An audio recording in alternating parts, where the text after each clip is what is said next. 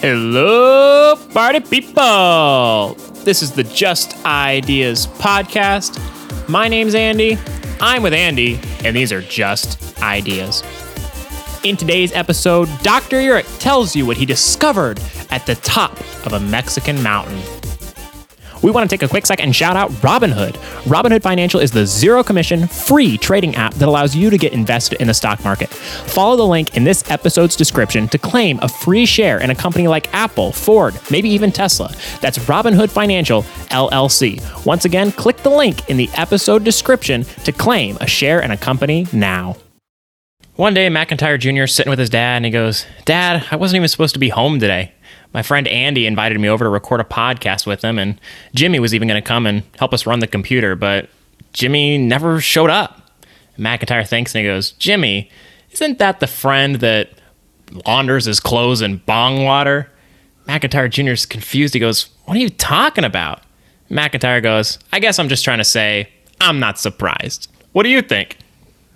Yeah, I'm not surprised. It's the funniest thing since medical marijuana came to Oklahoma. I go to like my kids' basketball game, and like Meemaw walks by you, and you're like, "Did someone keep Meemaw in a shoebox filled with secondhand marijuana smoke for 2 weeks?" She's like marinated in this stuff, and she walks by and it's just like just rushes over you, you know? Yeah, Meemaw's smoking the ganja. And apparently Mr. McElberry doesn't think that this friend Jimmy is very ambitious. No, clearly not. Launders his clothes in bong water. So I have a story that let's start with something embarrassing about myself. Sure. Okay. Great place to start. So when I was in college, I used to call myself Andy the American.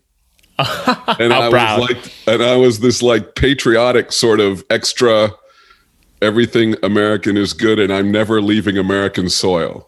Wow. What was the inclination for that? Because you're like, well, I got this wild hair, and the one of the things, that I still worry about 40 years later is that, like, you can read and you can think, but at the end of the day, you're always an idiot because there's something huge that you're missing, and there's things that you don't even know enough about to know you don't know anything about it.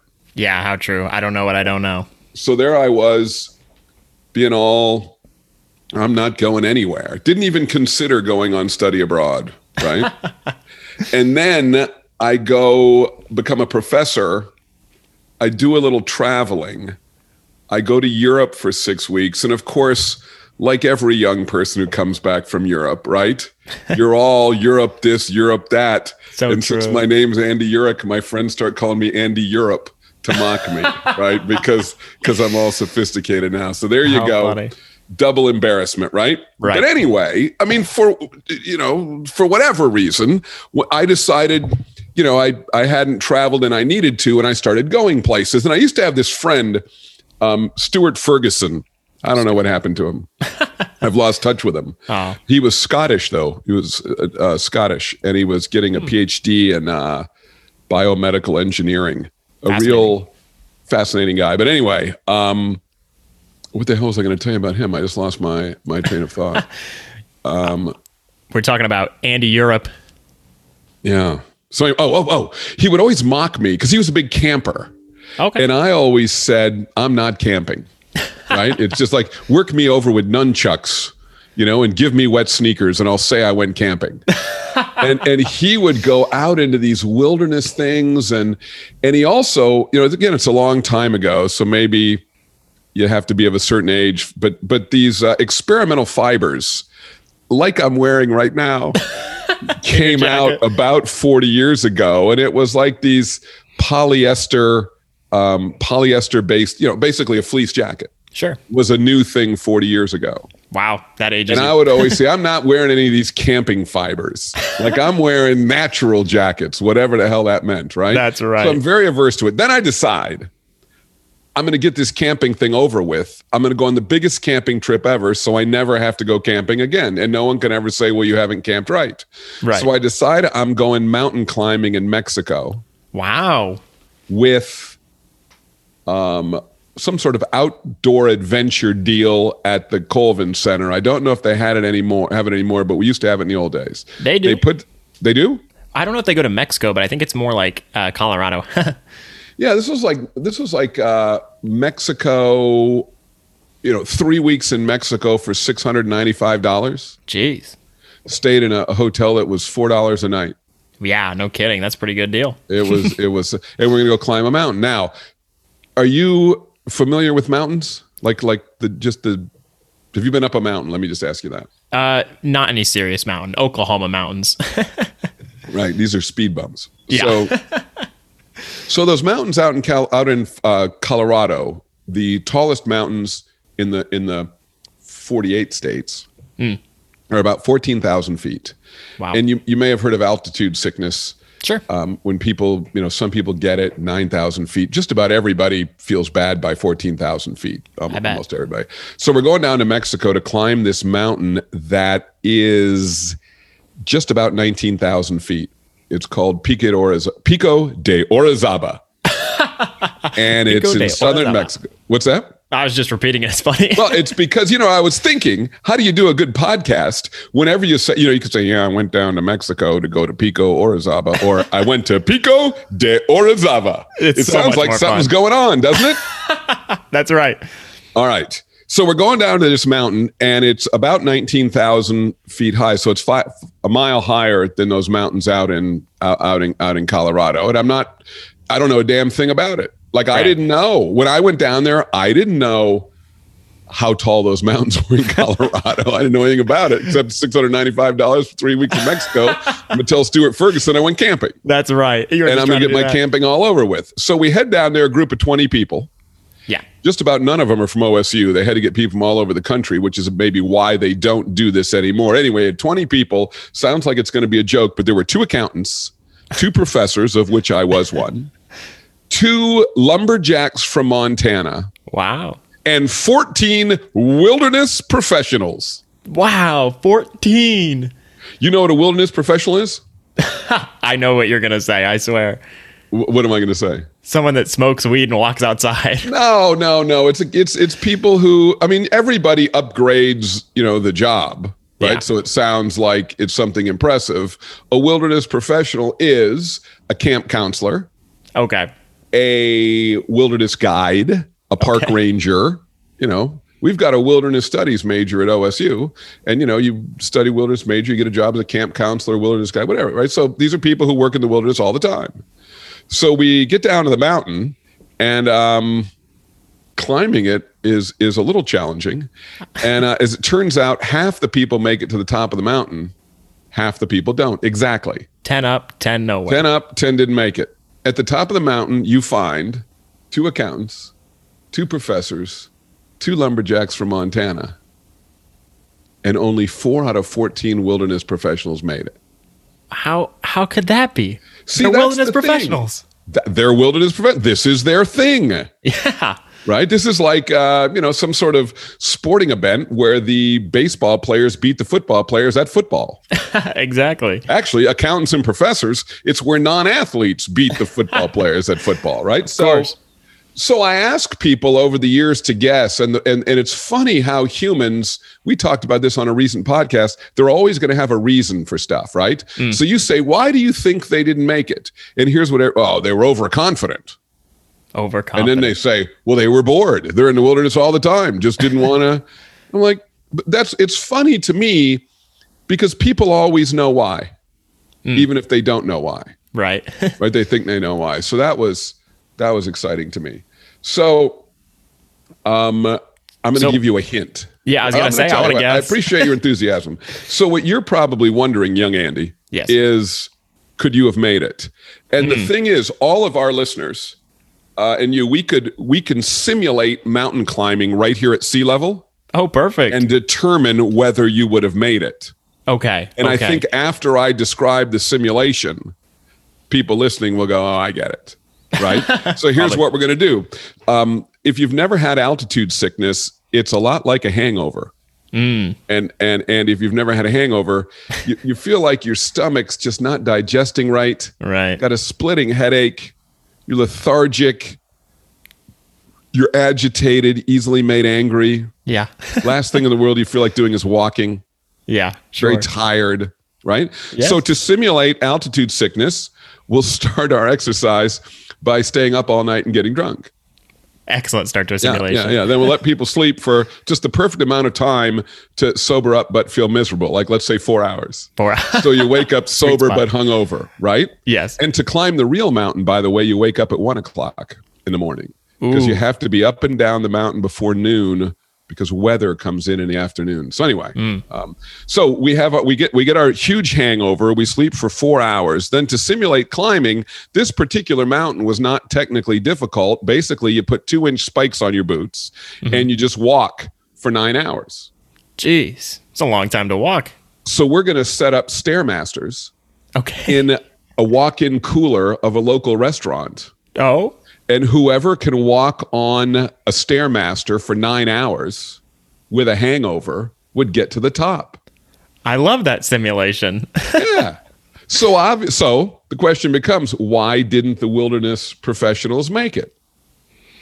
Maybe because... Well, you just took a breath. I feel like you're just going to jump in and tell me.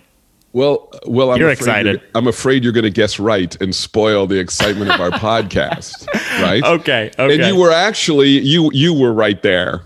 And Yeah. it goes back to the McIntyre story. Who are the laziest people in the world? Wilderness professionals. They're looking for a comfortable chair and legalized marijuana, right? All the states that have wilderness have marijuana first, right? Think about that. Colorado, Washington State, right? These are Oregon. These are the states with the wilderness. These are the states with the wilderness professionals. So the punchline of the story is it's ambition that gets you up in the mountain. The wilderness professionals were experts, on being in the wilderness. They were probably in better shape, but they lacked the ambition. And they didn't lack the ambition because they smoked marijuana. They lacked the ambition. That's why they started smoking marijuana, right? So it goes the other way. But the point is, the accountants could make it up. The professors could make it up. The hardworking lumberjacks could make it up. Right. Two of those wilderness professionals didn't even make it out of the sleeping bag to start. They went all the way down there. You go to bed, they're laying in the sleeping bag, and they don't even try. Oh my gosh, that's ridiculous. So a little digression. As I'm climbing the mountain, you probably, can't possibly see this in me, but people who knew me before I became People Skills Andy knew I was a bit of a complainer. I like to complain about everything, not just life. Wow. And I complained all the way up that mountain. Oh. And the people who went with me, I ran into them 20 years later, like, man, you complained all the way up that mountain. I said, yes, I did. Just like life. I complained all the way up the mountain. That's so and when you funny. get to the top of the mountain, you realize there is no point. Oh, no. You stand on the top of the mountain about 7 minutes. You get your picture taken. You try to feel good about it. But it's sort of like an A student getting an A. You just feel relieved that you made it and that you didn't fail. Right. And then it's time to walk back down, which you quickly realize is a pain in the ass too, right? Because it's not quite as hard, but it hurts your knees, and it's not just like, coasting down like you're sitting on a toboggan. Yeah, toboggan. Right? Yeah, there's probably little reward at the end. You say, I already got my reward, and now I got to walk it out. Yeah, and it's no reward, right? So here's my takeaway. Okay. Climbing the mountain is like living your life. Oh, no. When you're done, you're dead. Right? I mean, like, that's the top of the mountain is you're dead. So the day before you die, you're like, hot damn, I made it. Yeah. So the key, of course, is to enjoy the climb. And hopefully a lot of our podcasts are about enjoying the climb, because a lot of ambitious people, have, sacrifice, have a rough day, just keep going with the idea that you're going somewhere, then you'll be happy when you get there. And you're saying no. No. And I'm one of those guys. Like, I'm one of those guys who tends to do that. And what I'm telling you is I've been to the end and there's nothing there. No good. No. I mean, the point was to enjoy the climb. But of course, the ultimate point is that, the mountain climbing story is the story of grit. And grit is to keep going even when you don't feel like it. Right. Right. And that is the number one people skill. Is grit. Yeah, is the ability to keep going when you don't feel like going. It's the single best predictor of success in life. Perseverance and passion for long-term goals. Wow. Well, if anyone ever tells you you're complaining too much, just say that's grit and that's number one. So, no. So there's two different stories there. You can certainly you can have a lot of perseverance without being a complainer. Sure. I just happen to have both. Right? So Yes. There were two lessons in there. One is don't complain. You're supposed to enjoy the climb. So along the line, so the question is, our listeners are going to get up tomorrow morning, and of course, a few of them are going to jump out of bed early and get at it. But a lot of them are going to be lying in their bed going, oh, right? Yeah. They're going to be saying stuff like this. I should go to the gym, but I feel like eating a donut. I shouldn't eat a donut, but I want to eat a donut, right? I should get up and write in my journal. I should do my stretches. I should, right? Right. So here's the question, Andy. Do you feel this? You write, right? That's one. You write, Yeah. right? And you do other creative things. If you made a list of every single thing you could do to better your life, there's resistance. Of course. Right? Of course. Yes. You'd think it'd be easy. It's another one of these things for our episode on We're Living in Hell. No. Why I know. is it every single thing that's good for you is hard to do and there's resistance? Right. And every single thing that's bad for you is easy. No, I remember that shtick. It'd be It's like, so true. If I designed the world, it'd be like the most healthy thing people can do is get up in the morning and have 6 donuts. Okay. If you have 6 donuts, you'll be filled with energy. You'll have a clear mind and you'll live forever. Amazing. Quite the contrary. You got to not eat the donuts and go to the gym and torture yourself, right? That's so true. So the question is, where does that resistance come from? So there's a book I was going to tell you about called The War of Art. The War of Art. Interesting. I'll write it down. Yeah, The War of Art by Stephen Pressfield. Okay. And it's subtitled Break Through the Blocks and Win Your Inner Creative Battles. So he talks about this resistance. And like all self-help books, it's 80% explaining the problem. Yeah. And then 20% telling you there's not much you can do about the problem. But it is interesting to have the problem characterized. Yes, of course. To work in another book reference, there's a book called, I think it's called Happiness by Will Ferguson. All right. The premise of the book is that someone wrote a self-help book that actually worked and everybody read it and got happy. And once they got happy, their self-esteem went up and they didn't need to do anything to feel good about themselves. So the cosmetics industry collapsed. The restaurant industry collapsed. The fashion industry collapsed, right? That's and it's hilarious. really just being little insecure people with no self-esteem runs the entire economy. Right? So the whole world ground to a halt because people. So I'm not trying to tell people that the war of art is going to cure all that ails you, but it and of course, understanding and encouragement is the way we slowly get better. So I didn't mean to disparage the book, but there's no magic pill. So here are some lines from the book. He says, resistance is any act that prefers immediate gratification to long-term growth, health, or integrity. Yeah. I mean, that's it, right? Growth, health, or integrity. The donuts, being healthy, exercising, or integrity, which would be your values and characters. You're tempted by the quick opportunity to be crooked, Sure. in return for ruining your reputation. And the question, of course, is where does the resistance come from? And he says it comes from inside of us, and that has to be right. Yeah, Right? it must. Inside us. And here's a quote I love. He says, resistance, it plays to keep, it comes to kill. Ooh, And it sinister. really does. Like, I guarantee you've gone 2 weeks without writing, Oh, yeah, 100%. and you want to be a writer. That's true. Yeah. But I mean, it's resistance. So here's what he says. His conclusion in the book is resistance is fueled by fear. And if you can master fear, you conquer resistance. Yes. Yes. So I wrote a manuscript for a novel about 20 years ago. Wow. Never showed 360 pages. Where is it? I want to find it. It's in a drawer. A drawer. I'm scared. Don't be scared. I'm scared. I might be failing. No, allow me to encourage you. I talked to a friend of mine and she said I should get it back out. And you know what? I got a lot of time this summer. I may get it back out. Please. After 20 years. Please do that. She said I'm probably funnier now. But anyway, so here's the thing, and we're probably getting to our time, but here's what I wanted to say, because at the end of the day, we hope in our podcast we give you a nugget that helps you go forward, either understanding or performing. Right, like we've established in other podcasts, you're probably going to forget 99% of what we say, but we'll get one or two, just like Maslow's hierarchy. We hope, yeah, exactly. So the question is, how do you fight resistance? Mm-hmm. And the answer is, do something, do anything.